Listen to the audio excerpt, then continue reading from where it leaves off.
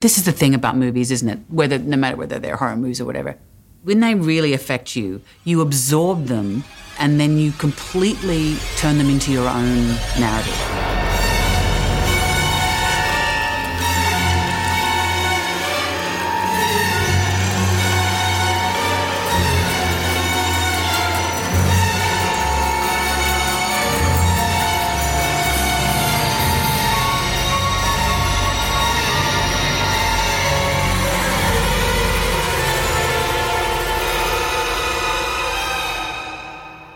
I'm Eli Roth, and this is my Shudder original series, History of Horror Uncut. Each episode is a candid conversation with a master of the genre, drawn from raw and unfiltered interviews conducted for my AMC TV series, Eli Roth's History of Horror. These are deep dives into the dark power and wicked fun of frightening movies, the craft that goes into making them, and the ways that horror reflects the anxieties of our times. They're also probing, insightful, and often funny conversations that open up doors into the minds of horror's star creators. The terror begins right after this.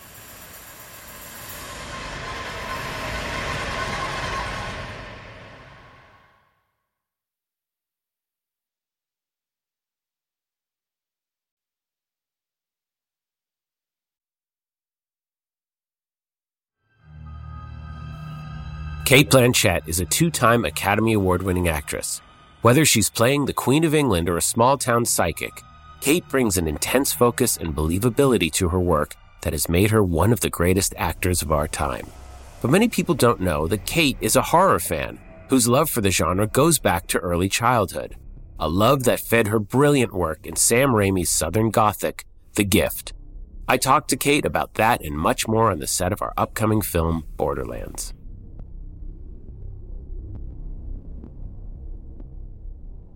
I remember the first time we met, you told me you loved Evil Dead. Yes. And that you grew up on horror movies. So you are a horror fan. Tell me about your early experiences with horror movies. Well, I am a horror fan, but my ability to watch horror movies, it's completely evaporated since having kids. I've heard that from a number of people. I heard Greg Nicotero, the makeup effects artist, has told me that he can't even kill kids in movies. Once he can't even kill kids generally. He just can't kill kids anymore. Kill children. What is the hell he's doing? World coming to? No, but we're in a zombie movie. If you killed the zombie kid, he said it upset him in a different way after having children. It's all right. See, I think I could do it, but I can't watch it.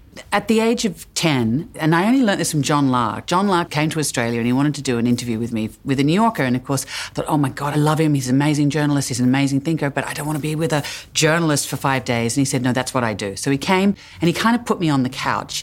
And he was talking about, or at least cinema experiences, and I said, look, I just watched horror. That's all I did from the age of 10 to 15. I don't think I watched anything else. Was this you with siblings or was it by yourself? Me. Or with friends? Me, middle of the night, back in the days where you just go, get something off the shelf. Or getting something VHS. off television? And also, I did watch some really great B-grade movies late at night, but I watched it and he said, do you think you could have been drawn to horror because your dad died and you were trying to move through that really horrendously confronting life and death experience as a child to make sense of it? And I went, because I can't watch them anymore. But yet I did exclusively watch them. So many I couldn't even tell you the titles. And then look, I discovered Bette Davis through horror movies, like wow. Scream, Pretty Peggy, Scream and Burnt Offerings. You watched Burnt Offerings? Oh my God. Burgess Meredith. I'm Australian, and between Jaws and Burnt Offerings, I just couldn't swim. Because we had a swimming pool and I would get into the thing and often I'd make people, I have to do the Oliver Reed in the water scene. Yeah, it was, terrifying. That's but it's people, think of you as such a different type of movie. But that was the period that I went crazy with it. Because at first it was a dare to myself. Then I would throw up when I watched it. So I'd push myself to get I know, the throw-up stories are hilarious. My vomit stories. But then there was a period where I think it was trying to make sense of the world or get control of death or looking at it as an escape route of worst case scenario. Okay, if this happens to me, here's what I would do or wouldn't do. But, the one thing we'll never get to see is our death. So, I don't know, seeing those movies. But it's also, I think, because the deaths were always so extreme. Yes. And so theatrical. And once you got over the suspense, I suppose it's like life and death, isn't it? It's always the anticipation of death, but then I mean, I guess when it finally happens, it's going to be quite sweet, yeah, isn't it? It'll be over. And it's always such a release, when the axe comes through the wall or someone flicks the chainsaw away. What did your mom, or what was the reaction of friends or family to you watching her? Was it accepted, or was it, oh, there's Cate and her horror movies? Or Well, kids would always want to come to my place because we had the sleepovers where you could watch the Halloween movies or Amityville Horror. Me too, yeah. And my mum just wouldn't tell. Wouldn't tell the other parents. Yeah, No, or she'd just pretend not to know. Right. Now, I remember our house, we watched Galaxy of Terror, Rambo, Evil Dead, Dawn of the Dead. Dawn of the Dead, Kids were traumatized after spending the weekends. Like my bar mitzvah, we watched a horror movie called Mother's Day, a slasher film. Oh, I've heard it. I haven't seen it, though. But it's too late now, I can't. Yeah, now it's. Do you remember, were there any seminal ones that stuck out for you at that period of that was the one that scared you the most out of any of those, or the most fun? I think what I found really scary about Burnt Offerings was the fact that the house had a spirit, and that's like Amityville Horror. So I think it was probably that one. Although, was it Wendy Hillier was in a movie, which I can't remember, which involved bees? The bees. Well, there was the Swarm. I don't know which one it was. There was just a final image of her covered in bees, which was really quite terrifying. There was a whole spate of 70s animal attack movies like Ants. There were two bee movies. There was the Killer Bees and there was the Swarm. And I remember these people, they got the bees are chasing them up into the attic and they had to get this cone and that was how he breathed. He put it in his mouth. Maybe that's the and one. they're sitting in the attic. I'm having and it's flashbacks. Three of them. Yeah, and it was like the Killer Bees and he's breathing through a cone and the bees are completely covering him.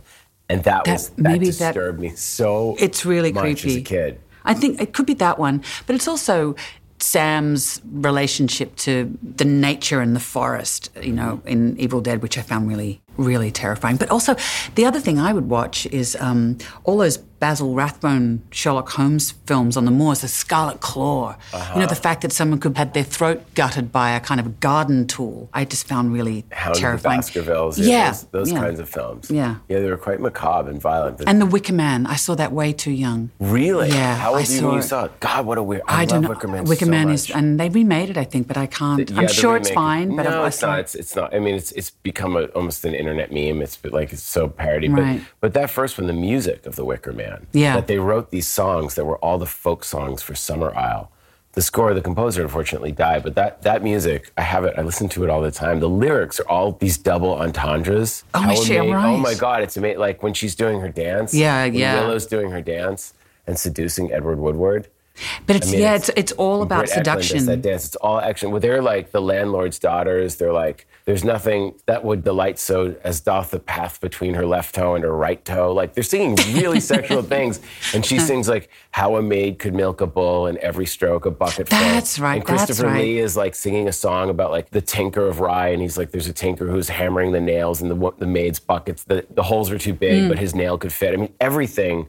So you have this Catholic police officer who just can't believe that they're But what's so scary about that film is there's that quality of that didn't happen.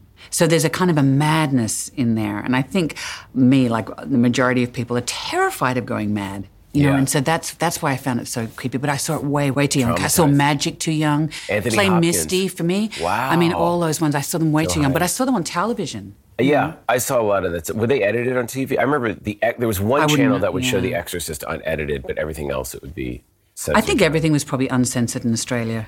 It sort of seemed inevitable that bees would attack and all those things. Did you ever see Long Weekend? No. Long Weekend's a great one. Could I stand it? Yeah, it's a couple that goes into nature. It's Everett DeRoche who wrote Road Games, wrote a lot of those movies. I think Criterion even put it on. This one. It's really good, where the animals start attacking. First it's the bugs, then it's the bees, then it's this manatee in the water, and then eventually the couple winds up kind of killing each other because they just go crazy. It's like the, Australian Weekend. Yeah, exactly. It's like the weekend. It's like Tuesday. It's a documentary.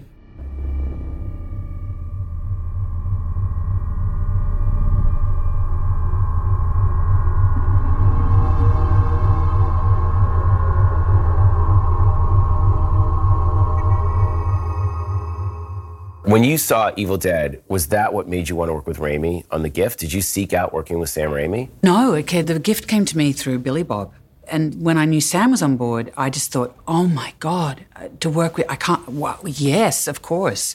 In a way, it was, the story revolves around a woman who's lost her husband, who's in a profound state of grief, and she's earning a living as a psychic, the ability she's inherited from her grandmother, but she's sort of in denial of her own grief. And so you think about that story and you think, oh, that doesn't necessarily directly, you wouldn't immediately think of Sam to do it, but thinking of his sensibility brought to that film, it was like, oh, how could you possibly say no? But I didn't think at the age of 10, I must work with this. I meant when you were closer, in your late 20s going, oh, this movie comes your way, let me...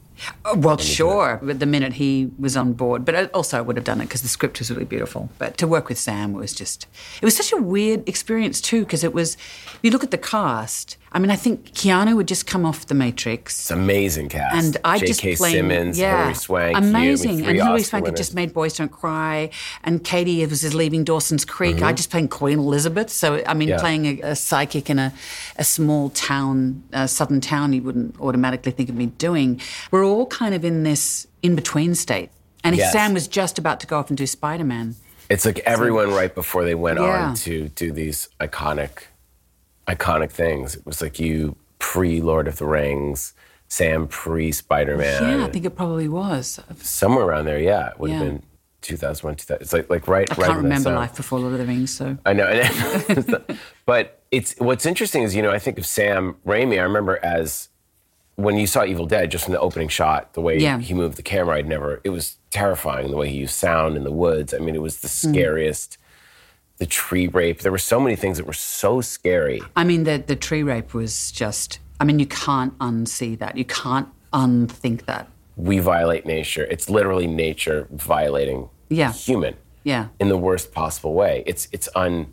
You can't swim in the sea in the same way. You can't walk in the woods as a woman in the same way. It's like our options are so limited. Thanks, Sam. Not really a lot to do. But also Evil Dead 2, the way he moves the camera through the cabin. See, I have only seen, sorry, don't tell Sam. I've only seen Evil Dead 2 in parts because I was too terrified. I think that was after my horror moment. Well, what's interesting is Evil Dead 2 is a comedy because he was brought up on obscenity charges and had to go to court in the UK. That when he did Crime Wave. Have you ever seen Crime Wave? No. His in-between I haven't seen movie. Anything. He did Crime Wave, which was written by the Coen brothers and Sam Raimi, with like Paul L. Smith and Brian James as rat catchers. It's just a batshit crazy movie. It's a nuts film that is like these rat catchers that go around killing humans, and it's just like knocking over shelves like dominoes. It's basically like he shot a weird movie, almost like a Three Stooges episode, and he took that insanity. So Evil Dead 2 is sort of a remake of Evil Dead 1, but with lots of humor. Like he spends I've seen the laughing scene. That's incredible. I mean, it's one of my favorite moments in cinema is when that guy does the bow with when they're all that crazy laughter and he moves in the same kind of motion as the lamp. It's absolutely hilarious. But that was the genius of Sam. And then you took that insanity, and it's all so restrained and so beautifully. I find The Gift to be really one of his best films because he doesn't use any of those tricks, yet you still have those moments of camera work. That one shot where Keanu drags you across the room, where he breaks in and grabs Hilary Swank and drags her away. But that was one it's unbelievable. I mean, we had no money making that film, and they were about to pull the plug on the day. Keanu was on the outside. He had to storm through a room full of people, and I was in the out room doing a reading, and he had to grab Hilary, drag her through. I had to slip on some blood in a nightdress, which would then comes back later, and then get out. And we had one take. And so everyone... The paint, he knocks over the paint can. The paint goes there, you slip on, and it's... Yeah, it wasn't blood, it was paint. It was paint. Right, no, but it's perfect. Even kicking the paint and getting it and leaving the door, getting in the car. But he has this ability that everyone's on board. Everyone understands the shot that he's trying to get. So we luckily got it in one, otherwise it wouldn't be in the film. Because we didn't, we were literally, they were pulling the plugs out of the electricity sockets. The first scene when Keanu shows up, Donnie Barksdale. It's scary. It's just this mobile, and it's this innocent child thing, and he just comes over, and you're already, just from his face, you think Keanu Reeves, The Matrix, Point Break, the Bill and Ted's, and he comes in, and he's like this terrifying redneck, and you are just this mom trying to protect her kids, and so really, really amazing scene between the two of you guys. And also Giovanni Ribisi is fantastic. That performance that Giovanni Ribisi gives, as the abused guy, look at the blue diamond, Tell me about that scene when he lights the guy on fire. Oh, no. So he's been abused by his father, and... If I see a blue diamond, I won't think bad thoughts. And you're like trying to crack what that is. Yeah, I didn't know what that meant. She's sort of on the outskirts of the town socially just because of she's slightly strange and she's a widow and all of that stuff. But she takes him under her wing and knows that he's being badly treated by her father. And he calls her one night because he's about to set his father on fire. He can't take it anymore because it's all come back to him. Mm-hmm. You know, he wants to get rid of his father. And so we shot this scene where he has to set his father on fire. And Sam, being the gentleman he is, you know, he always wears a suit out of respect for even his actors. When you're shooting that movie on the yeah, set, even in Savannah and all that humidity, he wears a suit every day. He said Hitchcock did it. Wow. He said that's the least I can do, Ms. Blanchett, he would always say. And anyway, so Giovanni's character is about to set his father on fire, and this guy was all primed up. He was all kind of slathered in whatever it is you have to be slathered in when you set yourself on fire. And we set the match, and the camera was going to start on his ankles and move up, and then the guy would run around. I guess that's what you do. And Sam stopped it when it got to his knees. He said, "That's all I need. That's all I need." And so we moved on. And we were in an old abandoned house, and I went to get something from the house, and I saw this stunt guy weeping and weeping and weeping. And I went to one of the ADs, and I said, what's wrong with him? And he said, "Oh, look, all of his family died in a house fire. And this is the thing he does as an act of catharsis, is he sets himself on fire. That's his specialty." And Sam didn't let him do the whole thing. And Sam was trying to look after him. But it had the opposite effect. But I think horror movies have that therapeutic effect. I think people who've had trauma use the horror movies. If more therapists showed horror movies, showed Hostel. Well, look, here you are. Look what happened.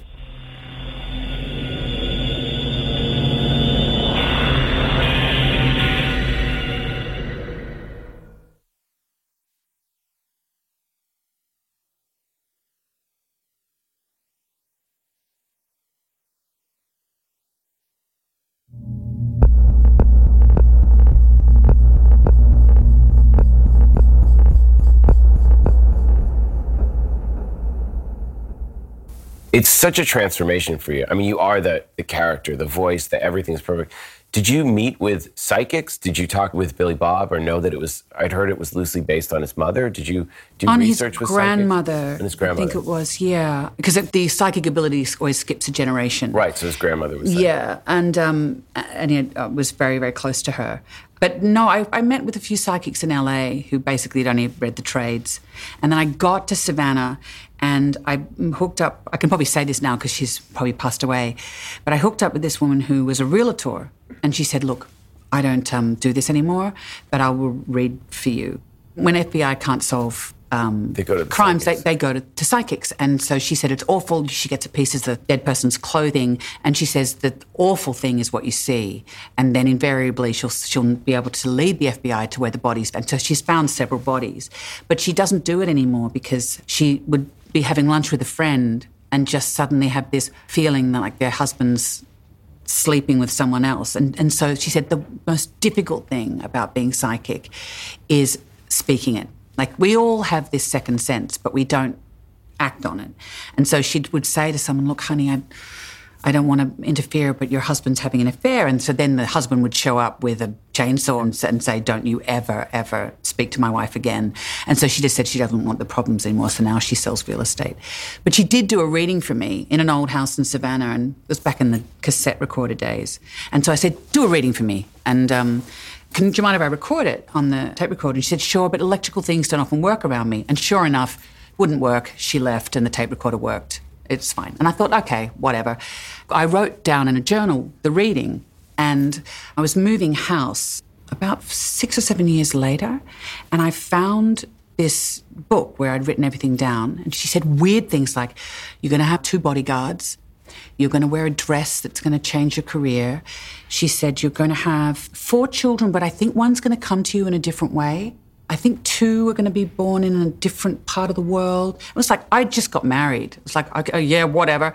And then she said this other thing to me. She said, "You're going to play a writer, short hair, foreign-sounding name, Guaven. And she gets killed for what she writes." And it doesn't happen now. It happened a little time ago. I don't know how long ago. And of course, I found myself on the set of Veronica Guerin, an Irish journalist who got shot for what she was writing, covered in blood.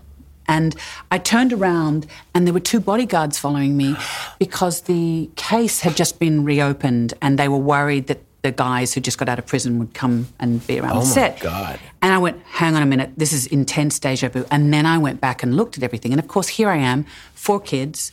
My 4th child's adopted. 2 were born in England. 1 was born in Australia. It's like all these things in one way or another have come to pass. Does that mean that we're just on different strands, like we live in multiple timelines, and this could have, like when we have a dream or imagine something, we're all in parallel? Like it's all pre-written, it's all predestined, or it's just, this is... It's strange. We're meant to think it's our own choice. I mean, the notion of oracles, it's such an ancient thing, isn't it? And we've kind of found ways to institutionalize those things through organized religion. And so we've moved away from the pagan. But, where I live in England, it's near a place called Witch Cross, where they used to hang witches, and you can feel there's something in that. Yeah, growing up in Massachusetts, that's probably where a lot of my early interest in horror and witch trials grew up. Yeah. I'd heard that psychics, it's interesting to see that, I'd heard that psychics have to move. Like they have a tough time in small towns. I think it's a lot to bear. It's like seeing everyone's text messages and knowing what's going on. But it's also, if you've seen something once, it doesn't necessarily, you can't switch it on. It's not like playing the violin. Like sometimes it will come and sometimes it won't come. And so that's why I think it's a really difficult thing to speak. That's what this woman was telling me, to speak it out, because sometimes you might be wrong. And so you don't know whether you're saying something and putting an intention in someone else's mind. Right, and then it happens because you planted the idea in their head. We're very suggestible. Yes.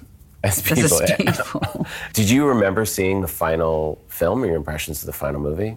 Yes, I haven't seen it since we made it. It's a beautiful film. The Christopher Young score, the cinematography, it's actually an exquisitely made film. Yeah. But you could feel it. I mean, Sam would put the camera in places where I just had never imagined it being before. He invents shots, and, I keep sort of hounding him every 3 or 4 years saying, I'm going to be dead soon, so when are we going to... It's good technique. You have to prod Sam Raimi to do it. Yeah, well, maybe he had a terrible time. Speaking of being psychic, we were on the porch of Annie, my character's house, and we must have been waiting for something to set up, and we were playing that game where, if someone was going to play your life story, which actor would play you? And we got round to Sam, and I said, Tobey Maguire would play you, and he goes, who's Tobey Maguire? I went, who's Tobey Maguire? I said, you're kidding me. And I said, I went through everything that I'd ever seen Tobey Maguire in. I didn't take 10%. Right. I can't claim, Does Tobey Maguire know that? No, I don't know. I think I did tell him. But, he... Psychic. Planted the seed. Were you psychic or did you plant the seed? That's I could have planted, well, exactly. You created the new Spider-Man. First, there's so many, the other characters, supporting guys, J.K. Simmons, Gary Cole, Greg Kinnear. Gary Cole was amazing too. Yeah, Incredible. Greg Kinnear, Kinnear. Really love the scenes with you guys. He plays such a sweet guy that you really do. But what was interesting is that a lot of the actors got the chance to sort of play against type, and so having Greg in that role, the man you'd least suspect, Yeah, Katie Holmes plays against type. Yeah, Gary totally. Cole, kind of coming off of Office Space. Yeah, and J.K. Simmons is so funny.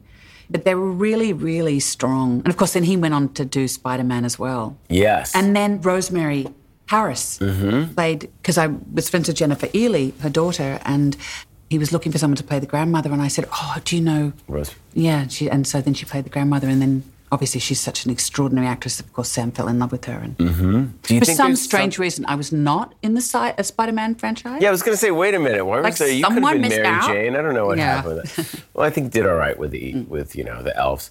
Do you think there's things in the movie that Annie cannot see? Like the psychic, is all the things she can see. They're to do with other people's problems.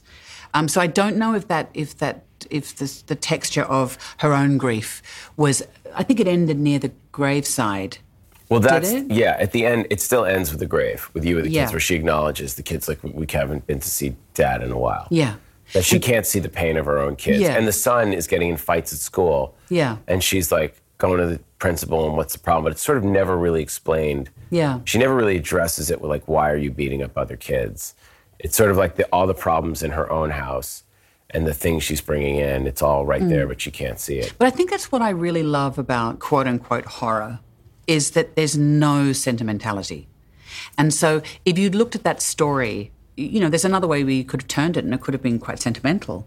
But there's something about Sam's perspective on stuff and putting the notion of genre within that story that allows you to kind of Trojan horse this really quite painful family drama between a mother and her sons, and her own grief, without it ever veering off into sort of mawkish territory, which I think is great. But I think, in the end, what you can't see is she's coming to terms with her own grief and her own past and her own gift, I think, in a way. What I love about Sam, what I love about the movie is that it never veers into schmaltz. It never goes too far into trying to be a heartfelt. Like, it sticks to the rules of being a very scary horror movie. It's in that zone of thriller, horror, suspense, because it's not like a straight, slasher film. But when she sees the body in the tree and the dead body that's floating over and she's walking out. Is that the blood drips down? The blood drips down is one of my favorite sequences he's ever shot, with that image of that dead girl's body with Katie Holmes there in the eye looking up. Yeah. Very, very scary. But the Evil Dead, the girl singing in the doorway and all that stuff. It's like, oh my God. I know, where her under the fingers and the pencil in the ankle. All that stuff. I know. Yeah, as a kid, that's all you want to do is stick a pencil in someone's ankle. Yeah, you do, under the table.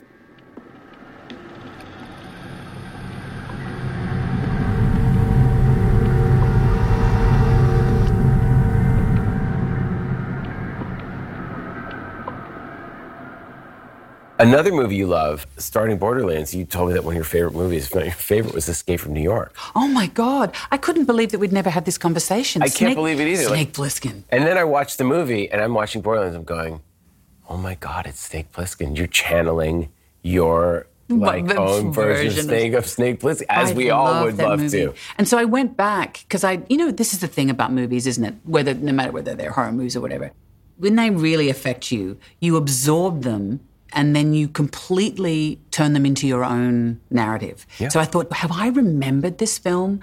And it totally holds up. Oh, it's amazing. It's really incredible. I think it's because it's the production design, and they must have done, it's the bulk of it's shot at night. Mm-hmm. It's the whole everything's shot look at night. It's film. like lit by fire and trash and garbage the cars and wasteland. with the chandeliers it's just genius. It's so Baroque. Yeah. The whole thing. It's beautiful. Donald Pleasance. And it ends on this great, hilarious note of him just playing Cabby's music. It is. It's such a fun film. And look, when you review the presidency of late, not the the recent past, it is that absurd. Well, and then you looked at the riots that happened in 2020, and people suddenly started saying, this is Escape from New York. This is Escape from New York. There's something weirdly prophetic about those apocalypse movies. Yeah. That it's our worst nightmare, but we kind of want to see it. Yeah. It's like the airport novels often make, great films because they don't take themselves too seriously, but the plots are so far-fetched that you think it can't possibly happen, and then you find yourself 10 years later and you go, yeah. Well, Contagion was one of those movies. Yeah, quite. Yeah. Did you see Contagion? You remember Contagion? Yeah. Unfortunately, I do. I unfortunately, only because of what's, I remember watching that movie thinking like, well, this is scary, but this is never going to happen. It's so scary. But can I ask you a question? What is a horror movie? Like, people talk about genre, and I use that word, it's like, what am I talking about? But what is it? Because there's so many films that kind of use elements of horror, but then what are the elements of horror? I think the difference between a horror movie and a thriller is thriller plays with suspense, but then when it's over, you're released from it, and it's not scary anymore. Horror has that deep, resonating scare. It's like when you wake up from a nightmare, and it's some horrible thing that happened to you, and it's just echoing. You can't get rid of it. It's like still, when it's still inside you. So for me, a horror movie is something that its intention is purely to scare you and to provoke you, and that the scare should last after the movie's over. A comedy is there to make you laugh. A drama is make you feel emotion, maybe cry, but really kind of feel something. But horror movies, to me, I've heard that people like movies because it's the closest conscious representation to dreaming. We all dream at night, and we can actually go to this place and have memories of it, but we weren't actually there. But it's as if we were there. And I find horror movies to be the closest thing to dreams because dreams have no rules. They're abstract. Strange things happen. People become other people. And you sort of can't do that in comedies. You can't do that. There's so many rules. But in a horror movie, it's also the only genre that really, really deals with our fear of death and exploring what's there on the other side. Yeah, it's like I remember that Deadly Blessings, when you, in all of those films where the greatest horror happens when we're asleep, because it's like, I remember I had to have my wisdom teeth out when I was 16 and I went under the anesthetic and my sister was going to go after me and we had it done in the dental chair and they didn't put enough anesthetic in me. You could hear so it. I was sitting there and I could hear them and they were laughing their heads off. They were joking. They're probably smoking. And I was sitting in the chair thinking, just move your finger. Just move your finger. Tell them you're awake. Otherwise, you're going to feel the whole procedure. You've got 4 wisdom teeth to take out. And I was so terrified because I couldn't move. And it's that feeling of being half conscious, but not conscious enough to change the situation. Everyone's worst nightmare. It is a nightmare. It's like when they find the graves with the bells around the fingers, the strings around the fingers. When they used to, like, there were graves, they would find people when they used to bury them. I mean, it's like 1600s and 1700s. Oh, of course, so that they could say, I'm not dead yet. They buried you with a string around your finger, and the string would run up to the top, and they'd find people with broken strings on the inside of the caskets, clawed up and because they were in a coma. Romeo and Juliet has a lot. Because they woke up and they were ringing the bell, and there was no one, and they would wake up in a coma. I mean, I think it's everyone's worst nightmare. Yeah. It's the premature burial. See, it's age old. So for me, that's what horror deals with. It's the stuff that you can't talk about. Also, in society right now, really there's no place left where you're allowed to be scared and scream. I mean, people rage. There's a place where you can rage. They call it rage porn now, or people can rage on the internet or rage on social media. Like if you violently want to rage against someone, you have a forum for that.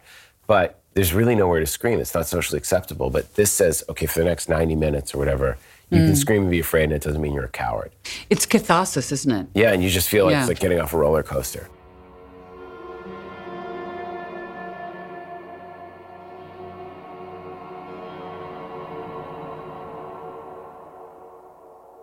Do you remember the first time you saw, do you have like a singular experience of seeing horror movies in the cinema, or was it always seeing them alone?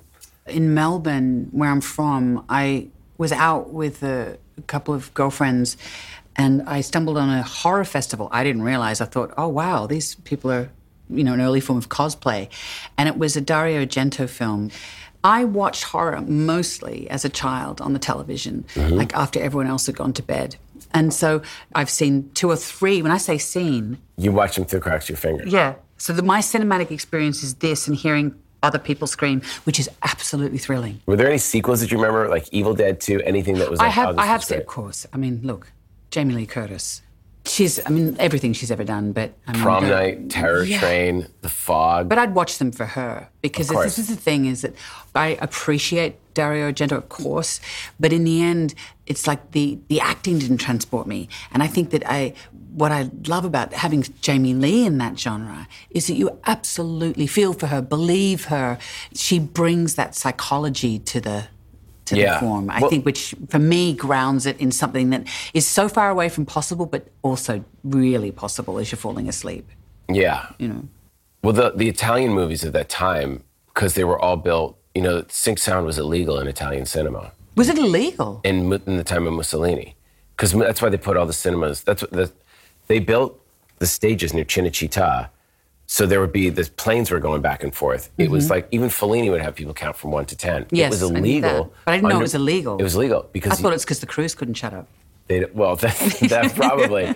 But in the dub stage, they'd have a representative of the government making sure that every line that went into the movie wasn't anything anti-government. And what happened was, once they got rid of Mussolini, people got used to it. Yeah. So dubbing became a thing. So suddenly there was no sync sound in Italy. But what also happened, at the time the Italian movies started... They would cast a European actor. You get like a David Hemmings or some actor who, okay, there he was from Blow Up, but now it's a few years later. And they'd pair him with Daria Nicolodi or an Italian actress or international cast, international stars. And they would all have them speak phonetic English and then redub them after. But then they would put a title like, we didn't know it was Lamberto Bava's Demonies. They would change the name, like even The Good, the Bad, and the Ugly said directed by Bob Robertson. It did not say directed by Sergio Leone.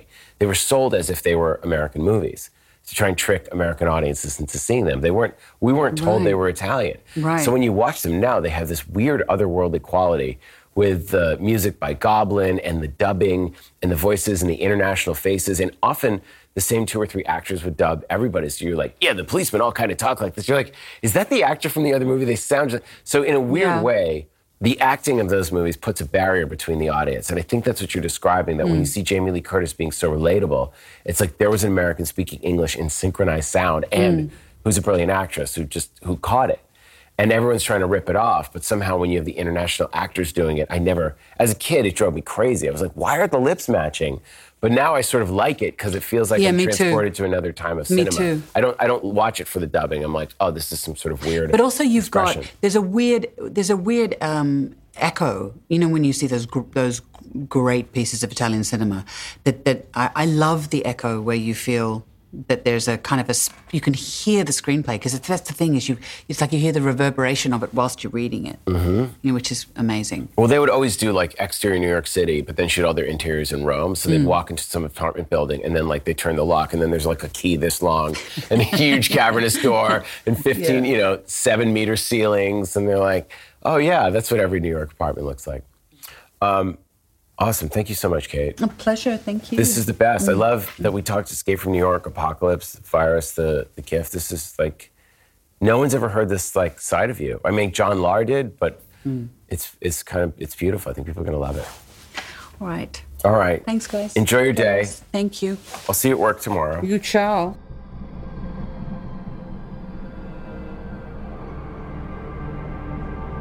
That was actor Cate Blanchett.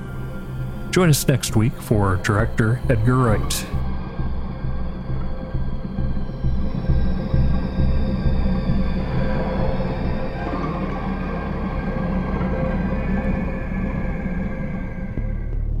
History of Horror Uncut is a Shudder original podcast hosted by Eli Roth and Kurt Sayenga.